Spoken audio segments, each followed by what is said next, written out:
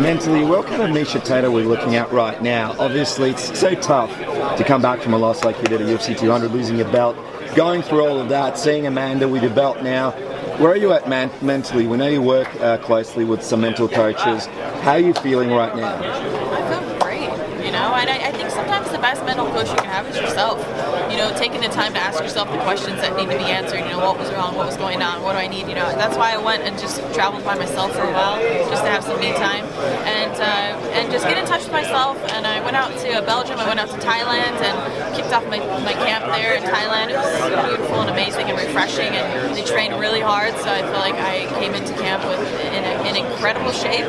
And I learned how to deliver a lot of power behind my hands. So I'm very excited about that. And I feel like I'm ready. I feel like this is what was supposed to happen. As far as me being on UFC 205 and fighting in another historic, groundbreaking event, feels like I'm right where I'm meant to be. We spoke to Mark Hunt about his time in Thailand. He said how he had an almost near-death experience when he was there. It's a crazy fun place. Any crazy stories from your time?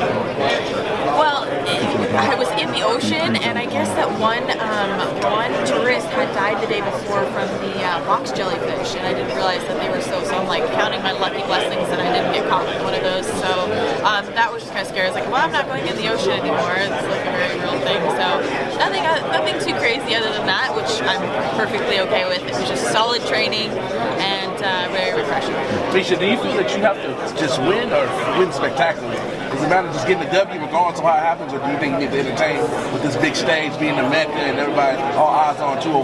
Well, I want to be able to go out there and have the performance of my career and be able to entertain, But one thing I can say about Raquel is she's very tough to put away, and she's very, very durable, and she's good, and she's very well-rounded, But I think that makes for a very exciting fight. So I want to go out there. I want to have the best performance of my career. That's what I've been visualizing. That's what I've been, that's what I plan on. But there's always the plan until you get punched in the face, right? Or until you punch someone else in the face. Is there any difference being on this stage, not being the main event versus being 200? Because they're both big stages, and which one's bigger in your opinion? That's a good question. I would have to go with this one being bigger. Obviously, the venue and the historic, event that this is in New York and all that stuff. It's going to be quite a big stage. That's a good question, though, because a lot of people are wondering what's next for Ronda Rousey if she does win at UFC 207. Do you feel like you're sort of fighting for a chance to rematch her yet again if you beat Raquel? Yeah, essentially. Yeah, I think that a good performance against Raquel, like I said, she's on this win streak, she's hot, and I keep repeating myself, so I apologize if you ever heard that, but she's a really viable opponent, and beating her says a lot. I think it really solidifies my position as, the next potential number one contender. Because when she was on Ellen, obviously she spoke about the fact that she doesn't have much time left in the sport of MMA. What was your reaction to that? Were you a little bit upset that you might not get the opportunity to rematch her again? Possibly she might retire before you get a chance to fight her again. I mean, I was already thinking that when she was going to fight Holly. She'd already mentioned about not having that much time and whatever. So no, it just didn't surprise me at all. I expected her to say that, but it just reaffirms that it's sort of a race against the clock.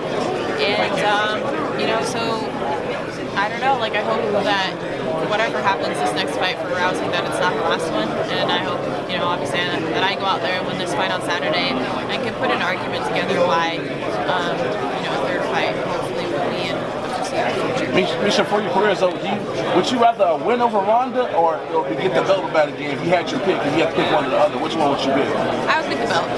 Yeah, absolutely.